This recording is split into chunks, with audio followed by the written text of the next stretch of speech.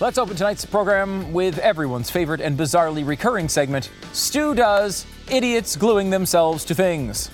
Yes, let's hop over to the exotic locale of Milan in Italy and see what idiots are gluing themselves to things there. Oh yeah, it's a BMW, hand-painted by Andy Warhol himself in 1979, and a bunch of dopey environmentalist extremists have covered it with flour. A truly devastating attack that makes me think to myself, does nobody remember the post-9/11 anthrax attacks anymore? It seems like a good way to get yourself shot by a security guard who's had mail screening duties too many times. But I do know what you're thinking, of course. Stu, those idiots didn't glue themselves to anything. Why are they involved in this incredible segment that you do so often? Well, I'm glad you asked. Keep your attention on the bottom left. See, and someone is doing, what are they doing? There it is, hand meets glue, glue meets floor. Like a true look rookie has not considered their future bathroom options. Oh no, here's the problem. I don't think they quite thought this out well enough, because she had to clear the flour away just so that she just dumped on the car so she could glue herself to the floor. And why would she have to clear the flour away? Well, I think that's obvious. Because, the problem is you can't glue yourself to flour. I mean, you can glue yourself to flour, but it's not going to stick to the floor. Ladies and gentlemen, we have hit the endgame stages of liberal idiocy. That dude lifted her sad carcass off the floor like she wasn't even remotely glued to anything, because, of course, she wasn't. That's not how glue or flour works. Now, surely this was the end of this embarrassing display, right? No.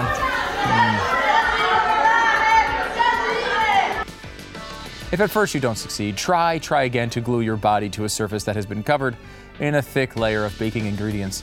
The video ends before we really see the end of this, but we can only assume somebody 300 style kicked her ass off the gallery floor shortly thereafter. Why? Why do these idiots continue to perform incoherent acts of terrorism while attempting to spread a message that's just as incoherent as their protests? I'm sure the TikTok likes are pouring in, of course, but one of these days, someone might actually cause some damage to a priceless work of art. Probably not anytime soon, judging by their recent efforts, but everyone gets lucky sometimes, and I'm worried. And how the hell are these people continuing to smuggle in bags of groceries? Step it up, security, your generic international museum security team, step it up. And to the environmentally obsessed losers of the world, I beg you, please, just go back to eating Tide Pods. Stu Does America. BlazeTV.com/Stu. Use the promo code Stu. You're watching on YouTube right now. Well, then just click like or click follow or click the bell. Do something. I think we're going to do a Q&A, election Q&A tomorrow. We've been kind of pushing it off for the last few days, but go to youtube.com/Stu Does America and subscribe and check it out with us. You can ask your questions about the election. Gregory Wrightstone joins us to talk about our impending environmental apocalypse, or lack thereof. Joe Biden celebrates a big birthday, and he's very old. And we start, though, by doing the price of victory. The election, we're soon, only a couple days away from Thanksgiving, and we'll be able to leave this election behind until, of course, we get back and there's immediately a Senate election. That's vitally important in Georgia. But we have been looking back at kind of what's been going on with the election and how to think about it. And, there's this weird thing going around, basically, that the Democrats are celebrating. They're taking victory laps. They're saying what an amazing job they did. And really, did they really do all that well? I mean, they lost the House. Their situation now is obviously worse than it was before the election. And why are they bragging so much? Because they outperformed historical norms? I mean, is that really how we judge these things? I don't know. Maybe that's what we do. But I was thinking about this a little bit, because there is this idea that abortion was a big factor in the election. And maybe it was the biggest factor in lowering the expectations of what Republicans wound up doing when they took the House, but barely, and didn't take the Senate. There's an article out or a piece out in Politico magazine. Republicans paid a price for overturning Roe. It may have been worth it. This echoes something that I've been talking about for a while on this show, ever since this thing came out and people started saying, well, maybe Republicans will lose the House, they'll lose the Senate. Okay.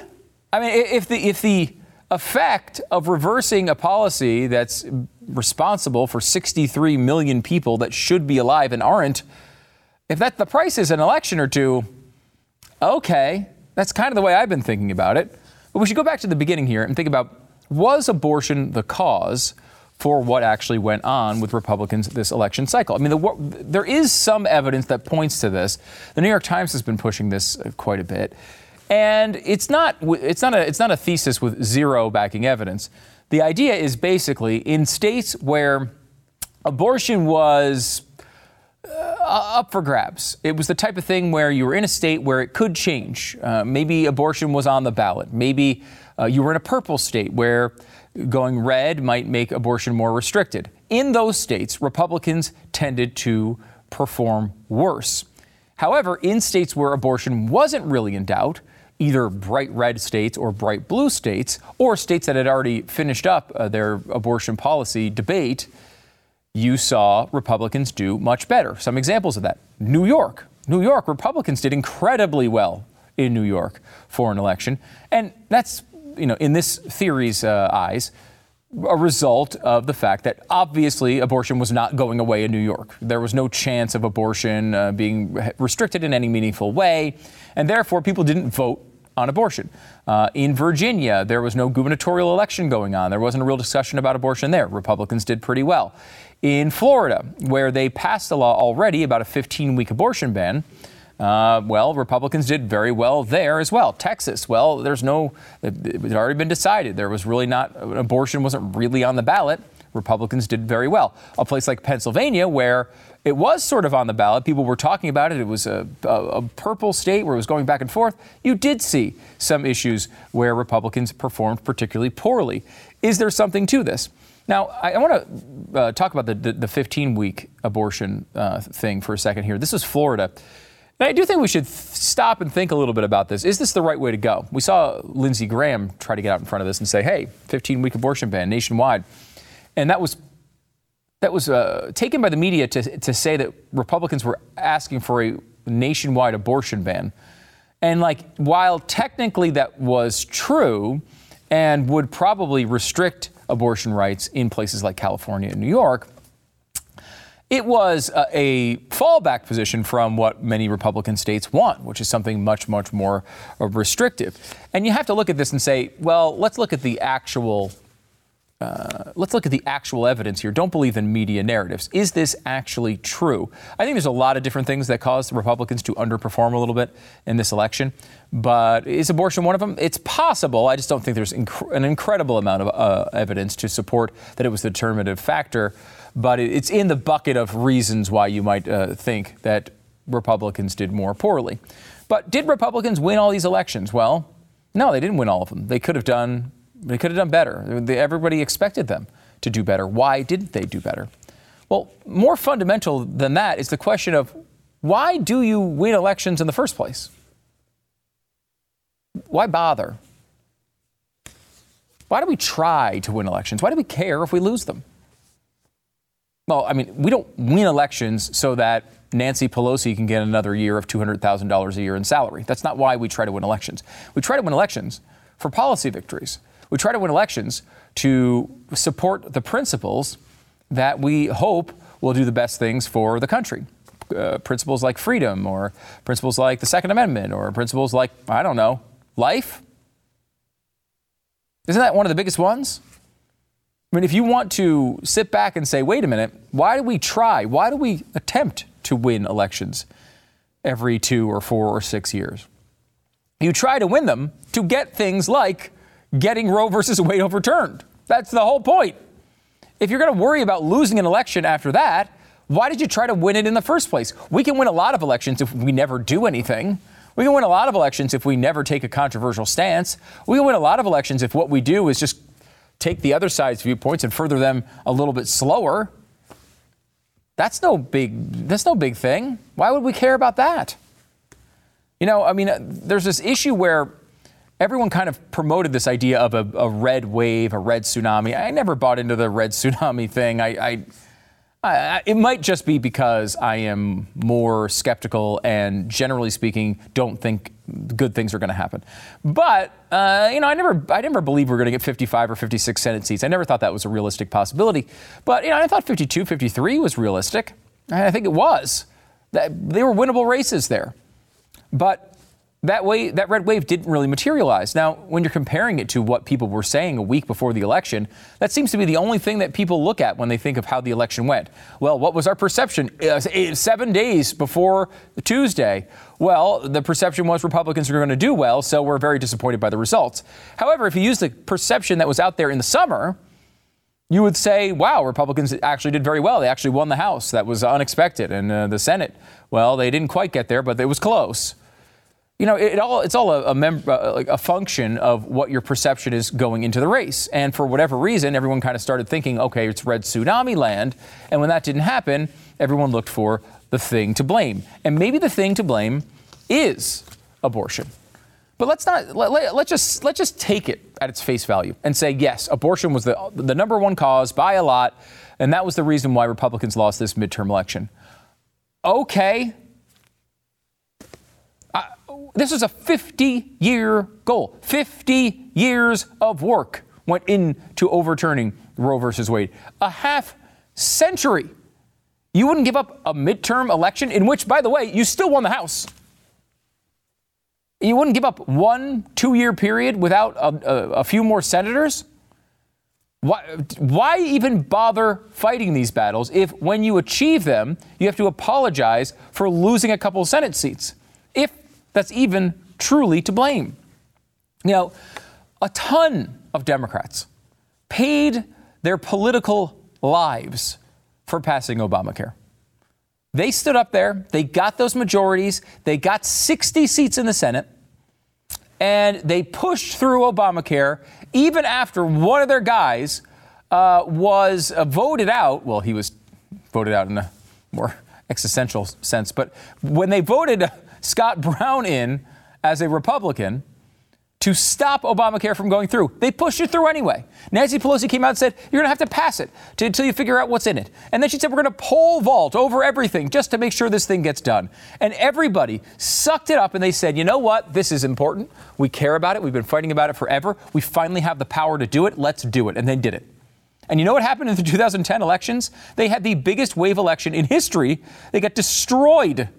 They got absolutely murdered in the 2010 elections. And then they got it again in 2014, largely based on the same issue. And you know what? They stuck to their guns. Why? Because they actually cared about getting this done. It wasn't about elections for them. They had a progressive worldview that they wanted to get implemented no matter what the cost was. So they sucked it up and pushed it through. And they took people that were in power. And when they lost, they said sorry. And the people who lost said, and that was for a good cause. We got to get there. Because if we can't take the overturning of Roe versus Wade as a massive, massive policy win and say maybe there are consequences to that in the short term. But you know what else are consequences? You know what we're talking about when we talk about consequences? We're talking about children living. That's a positive consequence of what's been going on here.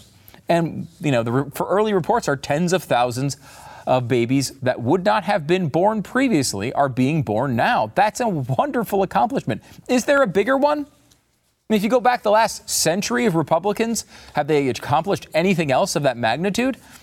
I mean, maybe ending the Cold War. I guess maybe you'd say that, although that one kind of still seems to be bubbling up a little bit in a different form.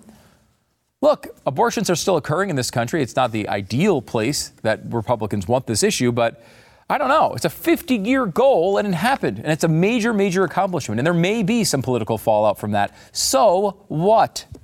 The right thing to do is the right thing to do. Do you believe these things, or are you trying for power? Do you believe that people should have the right to live their lives, or are you just trying to win an election? What do you believe? If you believe, well, this is a fun, essentially an NFL game that happens once a year and you're trying to win it, I can understand why you'd say, oh, well, then don't talk about abortion. I can understand why you do that. But the truth is, we're talking about 63 million lives. And if you care about those lives, then you should care about what you can do to stop them from ending prematurely. And, sometimes the right thing to do does not pay off right away. I mean, look, we all agree, I think, that Obamacare was the wrong thing to do. But liberals stood up for that. And eventually it became an understood part of the game. Even though I still think it's a terrible policy, I think it does tons of damage. The Democrats aren't really paying a huge price for that anymore. If anything, a lot of people now, if you took it away from them, they'd be upset. So sometimes you have to stick by your guns, even if it costs you elections. And that's why the final question we'll ask tonight, was it worth it? Was it worth 50 years of effort? Was it worth losing an election or 2 or 3 or 5? Was it worth going through all this trouble, raising all this money, trying to raise awareness, working through the Federalist project and trying to get Supreme Court justices that understood the Constitution the way the founders did to say, wait a minute, you can't do this like this. If you want to try to do this, you have to do it a totally different way. Was it worth all of that effort to make sure that abortion went away, or at least, at the very least, we had that conversation? Remember, the previous circumstance was we weren't allowed to argue about it because no matter what we said, they would say, well, it's the Supreme Court already decided this long ago. Here we are in a situation where we can make these determinations for ourselves. A state like Texas can make what I would say is the sensible decision and restrict this. But other states are doing what they want to do. Was it worth all of that effort to get this outcome? The answer is a resounding yes. Stu does America.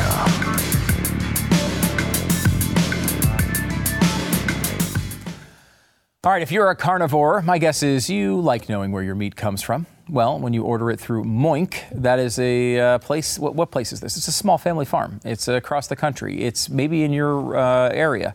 It's someone who is a small farmer who is trying to do the best way. They're trying to do this the best way that they possibly can. You can help save family farms and get access to the highest quality meat on earth when you join the Moink movement today. Moink delivers grass-fed and grass-finished beef and lamb, pastured pork and chicken, and sustainable wild-caught Alaskan salmon straight to your door. Moink farmers farm like our grandparents did, and as a result, the meat tastes like it should because the family farm does it better. I'm the guy who cooks meat for my kids. I don't eat meat myself, but they do. My wife does. I'm the guy on the grill. I'm doing that. And I can tell you, they notice the difference every time we have something from Moink Box because it's the best you can get. The Moink difference is a difference you can taste, and you're helping family farms stay independent. Keep America farming by going to moinkbox.com/stew. Right now, you can get free filet mignon in every order for a year. It's a pretty good deal. 1 year of the best filet mignon you'll ever taste. Come on. You're not going to beat that. It's only for a limited time, though. Spelled MOINK, moinkbox.com/stew, moinkbox.com/stew. I'm happy to welcome Gregory Wrightstone back to the program. He is the executive director of the CO2 Coalition and the author of Inconvenient Facts, the science that Al Gore doesn't want you to know. And you can pick that up wherever books are sold. Greg, how's it going? Oh, good. Busy. I'm actually still at my home in Florida where I lost part of my roof during the last Hurricane Ian, so it's to be repaired next week. So I'm one of the victims. Well, I'm sorry to hear that for sure. I'm sure you're happy to hear that our betters all gathered at COP27 to make sure this would never happen to you again. That's a relief, I got to tell you. Hey, because I know we're going to go there, but after Hurricane Ian hit, I looked at the long-term data on landfalling hurricanes going back to 1850, to find that landfalling hurricanes have been in decline since 1850. I looked at every state along the Gulf Coast and eastern seaboard. Every state except Mississippi showed a decline since 1850 in landfalling hurricanes. So despite what is being alleged. Yeah, it is interesting because I think that's the one thing that would actually move people. People aren't going to move over a 7-centimeter increase in sea levels over 50 years. But if these storms really were hitting us and doing more damage than ever before and causing more havoc than ever before, and not just because we decided to build more buildings on the coast because we enjoy living on the coast, but because it was really doing more damage, I think people would be, much more open to the global warming alarmist argument. The problem is that, whether it comes to droughts or floods or hurricanes or tornadoes, none of the data proves this out. Yeah, and actually, we just exposed the UN report oh, it's probably been 2 months ago, that came out that alleged there was a five-fold increase in natural disasters since 1970. Well, my alarm bells started going off when I went back and looked at the exact same data that they were using, and there was sure as there was a five-fold increase between 1970 and the year 2000, and then there was a 10% decline thereafter. And we contacted the curator of the data for this, and she confirmed that it really wasn't an increase in disasters, but rather an increase in reporting. They were building out the stations through that 30-year period, and finally they've got the whole. So it was more places reporting and not actually more disasters, and we exposed that. They've never retracted that, though, and that's what they do. They torture the data they come up with their answer and then torture the data to fit it. Yeah, it kind of works like Jeopardy. Like that's what they do. They give you the answer first, and then they figure out what the question's supposed to be. Let's go to COP27. This is a big climate gathering where they're going to spend trillions of our dollars, or attempt to try to fix global warming. Every single speaker there was saying what a catastrophe we are in the middle of. It was at least presented in the media as scientific consensus. This is happening. We need to, spend all of this money to try to fix it. What on there, and what should we be afraid of? They ended up on the last day by agreeing to pay basically reparations from the developed world to the developing world. Bear in mind, China is included in that developing world, even though the largest by far emitter of carbon dioxide. The miracle molecule instead. It's not a demon molecule. And so that was the report that came out in the press. But actually what they did was agree to meet again next year to discuss it. So nothing's actually occurred. But it looks like it may cost $10 trillion a year in terms of mitigation strategies. Brazil on its own asked for $8 billion a year, which is just ridiculous for them. And what I find, again, I go back and look at the details. I'm rubbing my hands together in glee here, because Tuvalu was the island nation that was considered one of the most at risk. They took the lead on this reparations, that they're going to be underwater in decades. Well, no one's talking about it, but 14,000 years ago, Tuvalu, the island, was barely above sea level. It's barely above sea level today. We've had 400 feet of sea level rise in that 14,000 years. Why isn't it underwater now? And why will another foot or 2 feet of water put it underwater? The answer is it won't, because it's called accretion. It's a natural geologic process. These islands grow along with sea level. And that's why we have these island nations, even after 400 feet of sea level rise.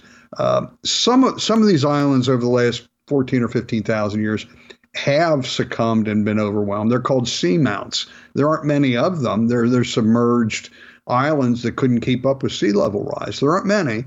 But again, Tuvalu's been able to keep up with 400 feet. I think they'll be able to keep up with another 8 inches or 12 inches of by the year 2100, which is what it looks like it's going to be. Now, you'd think so. And I will say, no offense to the fine people of Tuvalu, but when it comes to managing a global economy where we're going to be spending $12 trillion, I don't know that I necessarily want Tuvalu in charge of that.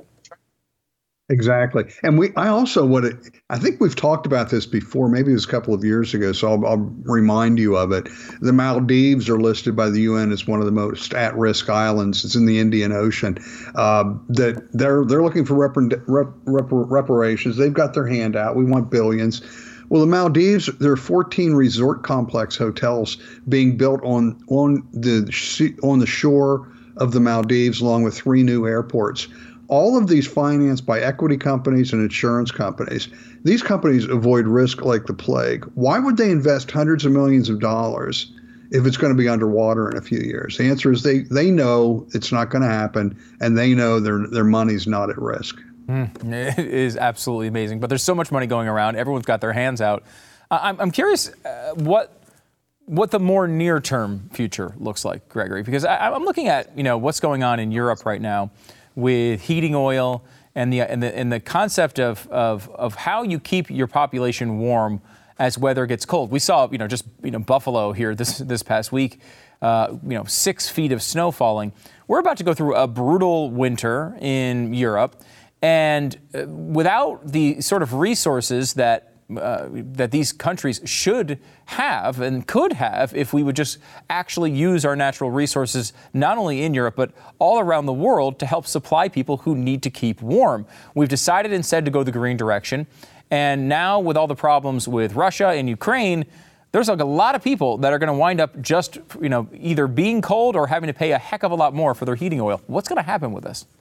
The Russia-Ukraine situation has just accelerated what was going to happen eventually. Maybe we wouldn't get there for another 5 or 10 years, but that day of reckoning was going to come. Again, this has just accelerated it and exposed the fallacy of renewable energy being able to actually provide the electricity and energy needs for the world. It just can't happen. And this is all self-inflicted. We see the United States really being the only country around the world that's doing horizontal drilling and fracking. These others have banned it. Even though the United Kingdom is lacking in natural gas, originally the former prime minister had indicated that she was going to okay fracking, and there was a turmoil, and she resigned. It doesn't look like they're going to open it up there. They need to. And again, with actions from countries like the Netherlands, the new demon molecule there is nitrogen, that they're trying to do away with nitrogen fertilizers. But these people, there's 3 words we're looking at with this net zero economy. It's cold, dark, and hungry.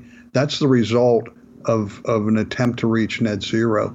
I fear for Europe this year. We need to get more liquefied natural gas to Europe. They need to develop more of their own reserves, but that's a long-term process. We should be doing more here in the United States to free up our vast resources, in particular natural gas in the eastern United States, that we have virtually indescribably big reservoirs. There are 2 mega giant gas fields in the east, and along with 1 supergiant that are scarcely being developed, and that's because the pipelines are at capacity. We could be supplying Europe with vast quantities of liquefied natural gas out of the gas fields of the eastern United States, but it's being held up through crazy environmental concerns about pipelines. New Jersey and New York have banned pipelines, any new construction. It's unbelievable. I know this isn't a 2-minute answer, but we only have 2 minutes left here before you go. Can you explain to the average person who's not followed this all that closely what is going on with diesel? It seems like we have a real problem here. It's somewhat self-inflicted. It started a few years ago whenever EPA decided to lower the sulfur content of any gas or diesel sold in the United States. Most of the refineries went ahead and retrofit. It was expensive to be able to produce this low sulfur. Other refineries decided that they couldn't afford it. They were just going to continue selling the higher sulfur quantities, but we'll sell it to Europe and around the world. So they're not allowed actually to sell it into the United States because it doesn't meet EPA requirements. Another problem there is that instead of shipping diesel, we're exporting 1 million gallons a day of diesel out of the United States. If we stopped importing that, the argument goes, it would decrease prices, and that's that's almost undoubtedly correct. The reason they're shipping them instead of providing here in the United States, these shipments of diesel are required. They can't move it from one port to another because of the Jones Act, because it takes an American flag carrier and American crews, which are much, much more expensive. So some of these refineries have elected to ship it outside of the United States instead of from Louisiana to North Carolina or New Jersey or wherever. And again, it's somewhat self-inflicted. And Joe Biden could get rid of the Jones Act this afternoon if he decided to. He could lift that, and that for a number of good reasons. But the maritime lobby is extremely powerful in Congress. It's amazing. The Jones Act is the villain in so many different storylines, but yet still it exists and it keeps going. We got to leave it there. Greg Wrightstone, he's the executive director of the CO2 Coalition. He's the author of a great book. If you want to look for all the facts on global warming that Al Gore does not want you to know, he's got the book. It's called Inconvenient Facts. Make sure to pick it up if you haven't already. Greg, thanks so much for coming back on the program. I appreciate it. Thank you.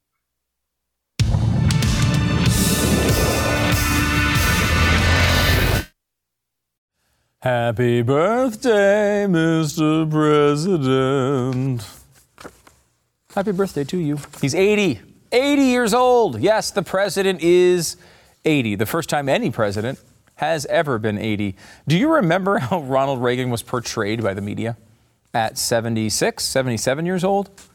If you remember, of course, the very famous Genesis Land of Confusion video, where, and this is really more of a home design issue, but Ronald Reagan woke up in the middle of the night. He was really more of a puppet. He looked over. There are two buttons next to each other. He needed something from the nurse. One button said nurse. One button said nuke. And of course, because he was old and incoherent, he pressed the nuke button and blew everybody up. Now, why you would design a home with two buttons, nurse and nuke, right next to each other, it's beyond me. It's really an architectural problem more than anything else. But that was the case, and that's how Ronald Reagan was portrayed back in the day. It was hilarious. He was old, therefore he was forgetful and incoherent. Well, now we have a Democrat in a situation that is much, much worse than anything that, even the late stages of Ronald Reagan, I mean, after he was out of the office, was probably better than what we have here. And no one seems to care. He's fine. He's 80 years old. He's going to be running for president in 2 years. Yay, everybody celebrate. Now, I will say, a lot of people say, well, we can't have anyone who'll be president who's that old. And I don't know if that's true. I don't know that it makes sense to put an age limit on this, as some people have suggested. If you look at, like, we had Alan Dershowitz on the program last week. And Alan Dershowitz came on, by the way, to discuss a story that you probably missed, because I know I missed it, which was, it came out either Election Day or the day before or the day after. It was right around Election Day, that he was essentially cleared from these accusations that were made against him by the main accuser in the Jeffrey Epstein saga. Listed a bunch of people like Prince Andrew and other celebrities that she was supposedly, essentially rented out to, in an awful, awful story. And the actual accuser, came out and said, oh yeah, by the way, it might not have been Alan Dershowitz. And, I don't know. I mean, now that I'm thinking about it, it was like really written like this. Like, now that I'm thinking about it, it might not have been him. Okay. No big deal. No big deal. Wait, how long has it been since you've been accusing this guy of this thing? Oh, don't worry about it. Just everybody, everything's fine. Everything's fine. Well, anyway, he came on the show, and he has an incredible, and look, he's obviously one of the best orators of our time in the legal field. He knows how to argue a case, but he is razor sharp. He's 84 years old. 84. So it's not that you can't be razor sharp when you're 80. It's just the fact that our president isn't razor sharp and he's 80. Our president wasn't razor sharp when he was 40 either, but he's much, much worse now than he was then. But congratulations. Happy birthday. That was my way of saying happy birthday, Mr. President. And then I climb out of a cake very slowly and seductively. So get ready for that. Coming up soon. Elon Musk has reinstated another president, and his Twitter account, Donald Trump. Well, I don't know. I mean, in theory, Donald Trump talked to us on election night, and he said he was not going to go back on Twitter. So I don't know if he's going to. His account has been reinstated, so all of his tweets are back up there. I guess in theory he could tweet, but he has not tweeted, at least as I've seen, as of yet. But that's apparently a big deal, and CBS had to pause their Twitter account. They had to pause their Twitter account and just monitor the site on Friday to look for safety. Okay, they wanted to make sure everything was safe. And then on Sunday, they came back and they said, okay, it looks like it's safe. We're coming back in. We're going to continue to monitor this. All right. Nothing to do with them wanting clicks from their tweets. Nothing to do with that at all. It's not like it was a total scam to just try to get attention for themselves. No. They just were concerned about Twitter safety. So now we know that. Also back on Twitter, Kanye West. Yes, Kanye is back. Of course, you remember him going DEFCON 3 on Jewish people not too long ago. Apparently he did say something like shalom today. So I guess he's now,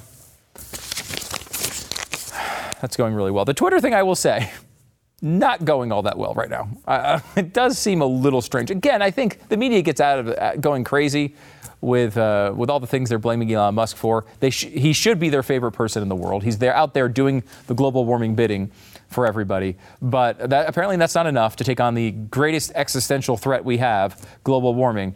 Instead, he also has to be perfect on social media. He's apparently not perfect to the media's desires on social media. So he's now been kicked off. There you go. Or he's now been booted from, I guess, the cool club of the left. But he is still on Twitter. Kanye's on Twitter. Donald Trump's on Twitter. Does that improve Twitter? I don't know. Twitter sucks. No matter what you do to Twitter, it's always going to be terrible. That's basically the bottom line. And finally, Bob Iger, in a really shocking move last night, named Disney CEO again. He replaces his handpicked successor, who had the job for 2 years. And I don't care all that much about the ins and outs of this particular story. You know, I mean, I know a lot of people who love the Ron DeSantis thing are saying, basically, you tried to take us on, and now you're firing. Your CEO got fired that quickly. That's kind of a funny aspect of it that I like. It's interesting to see what would happen in the next couple of years, to see what happens with the streaming industry as it develops, and that's all interesting. But I just want to focus on this one thing. Bob Iger is known as one of the most successful businessmen of all time. A lot of that has to do with timing. And did you know, because I don't remember this now, the last few years have been a bit of a blur, but the guy stepped down and named his chosen successor on February 25th, 2020. Now, some might note that not only were we days before a pandemic would wipe out the entire globe and every business would shut down, including all the parks in America, but also one might note that Bob Iger had a pretty significant amount of business dealings in China, where the pandemic was already raging and shutting everything down. We had, at that point already, I think Italy was well, on their way of showing all the disasters that were going to go on there. And Bob Iger's like, now feels like the day to step down from this amusement park business that I run. And he gets credit for as a brilliant businessman. That is a brilliant businessman. Step down right before a pandemic, let the pandemic wipe out your business, and then come back on the other side and say, I can't believe this guy. I got to take over again. I mean, you want to talk about, you got a 2-year vacation, you get to avoid pandemic years, you come back as the savior. I mean, this guy's brilliant.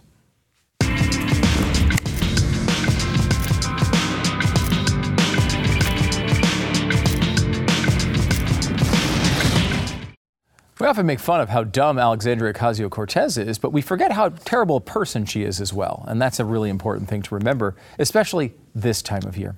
AOC is trying to get political points on the backs of a bunch of people who were shot in a terrible mass shooting, as she always does.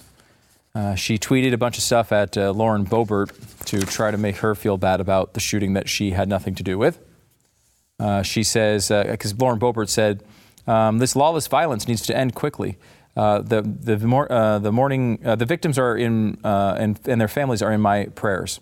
And AOC responded, you don't get to thoughts and prayers your way out of this. Look inward and change. It's again this thing where, I guess prayer, because it doesn't mean anything to someone who's godless, I guess they don't think it means anything. It means something to someone who's religious. If prayers are actually pretty important to people who have faith. So I know that it seems like probably in your brain somewhere bouncing around, what is that garbage disposal? It's so scary and loud.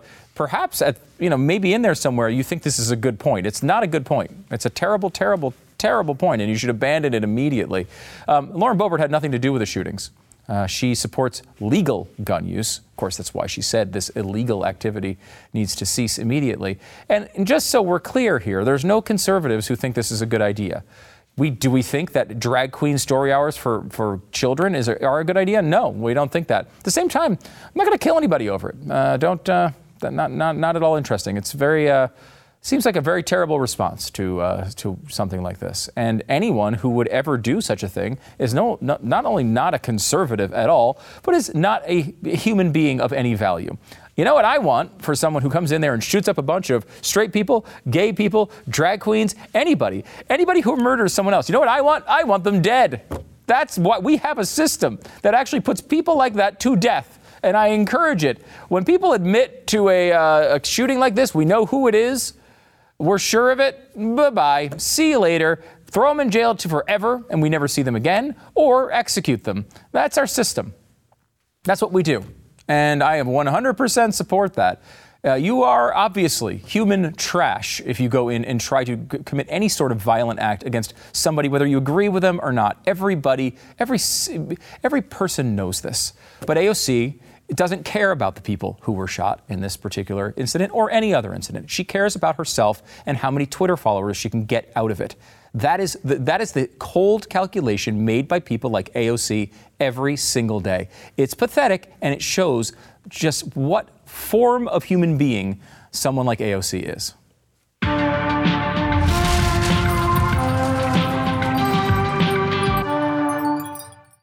Okay, so here's what happened. Maggie Kiefer, she works the front desk at the Circle C Dental in South Austin, and she came in to open up the store as she normally does. However, when she opened the door, she smelled something was totally off. Just this awful, foul, acidic smoke smell. She looked around, tried to figure out what was going on. Was it a fire, a terrorist attack? Who knows? Well, no, she goes in the back room and she sees that the toilet has exploded. Now, when I say the toilet has exploded, it looks, we're showing a picture here on the TV broadcast, but if you're listening on podcast, I would describe it as like, if you were watching a Looney Tunes cartoon and like Bugs Bunny gave the coyote, am I in the right? No, Roadrunner gave the coyote, why would Bugs Bunny be in this? Roadrunner gave the coyote like an explosive cigar and it just went off. And you know how it like leaves them all smoke? He's still alive, but you could tell it's still a toilet. But it looks like an Acme cigar went off inside of it. So what happened? Why would what incident led to this? Well, we don't exactly know. However, they believe, because of the way it showed that it was melted, they think that if lightning struck the toilet, it could explain the melting. Lightning can heat the air, and it passes through to 50,000 degrees Fahrenheit, 5 times hotter than the surface of the sun. The vent above the toilet was basically a black hole, is how they described it. So they think that maybe lightning struck the building, it passed through this vent, and then came down and it made the toilet explode. Luckily, there was no one going to the bathroom at the time. At least we don't think so. If there was, there would be nothing left of them, so we wouldn't even know. So if someone broke in that day because they really had to go number 2, we lost them. It's a sad, sad tragedy. So there you go, exploded toilet. Also, let me show you this. This video is pretty amazing.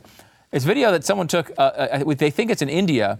It's a guy riding a bike, and you look at it and you're like, okay, it's just a guy riding a bike. But when you look pretty closely, he's riding the bike with not 1, not 2, not 3, not 4, not 5, not 6, not 7 or 8, but 9 of his children also aboard the bike.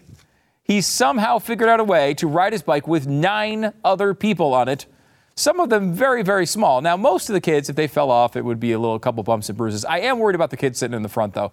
That kid falls off the back. There's no way he's making it, especially with 8 people on the bike and you run him over. He's in serious trouble. I will say, that's just Dad of the Year type stuff right there to me. Everyone's like criticizing, I can't believe this looks unsafe.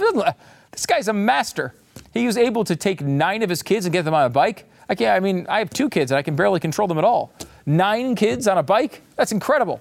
This guy deserves Father of the Year awards. And I will say, very difficult to ride your bike if you've just participated in a Power Hour. Yes, StuDoesPowerHour.com is the place to go. If you would like to come here and join us for a Power Hour in studio, it's Friday, December 9th, 2022, Christmas Party Power Hour. Make sure to sign up. You can watch it when it happens, but you can be here live when it does and participate as well. StuDoesPowerHour.com. Sign up now, StuDoesPowerHour.com. We'll see you tomorrow.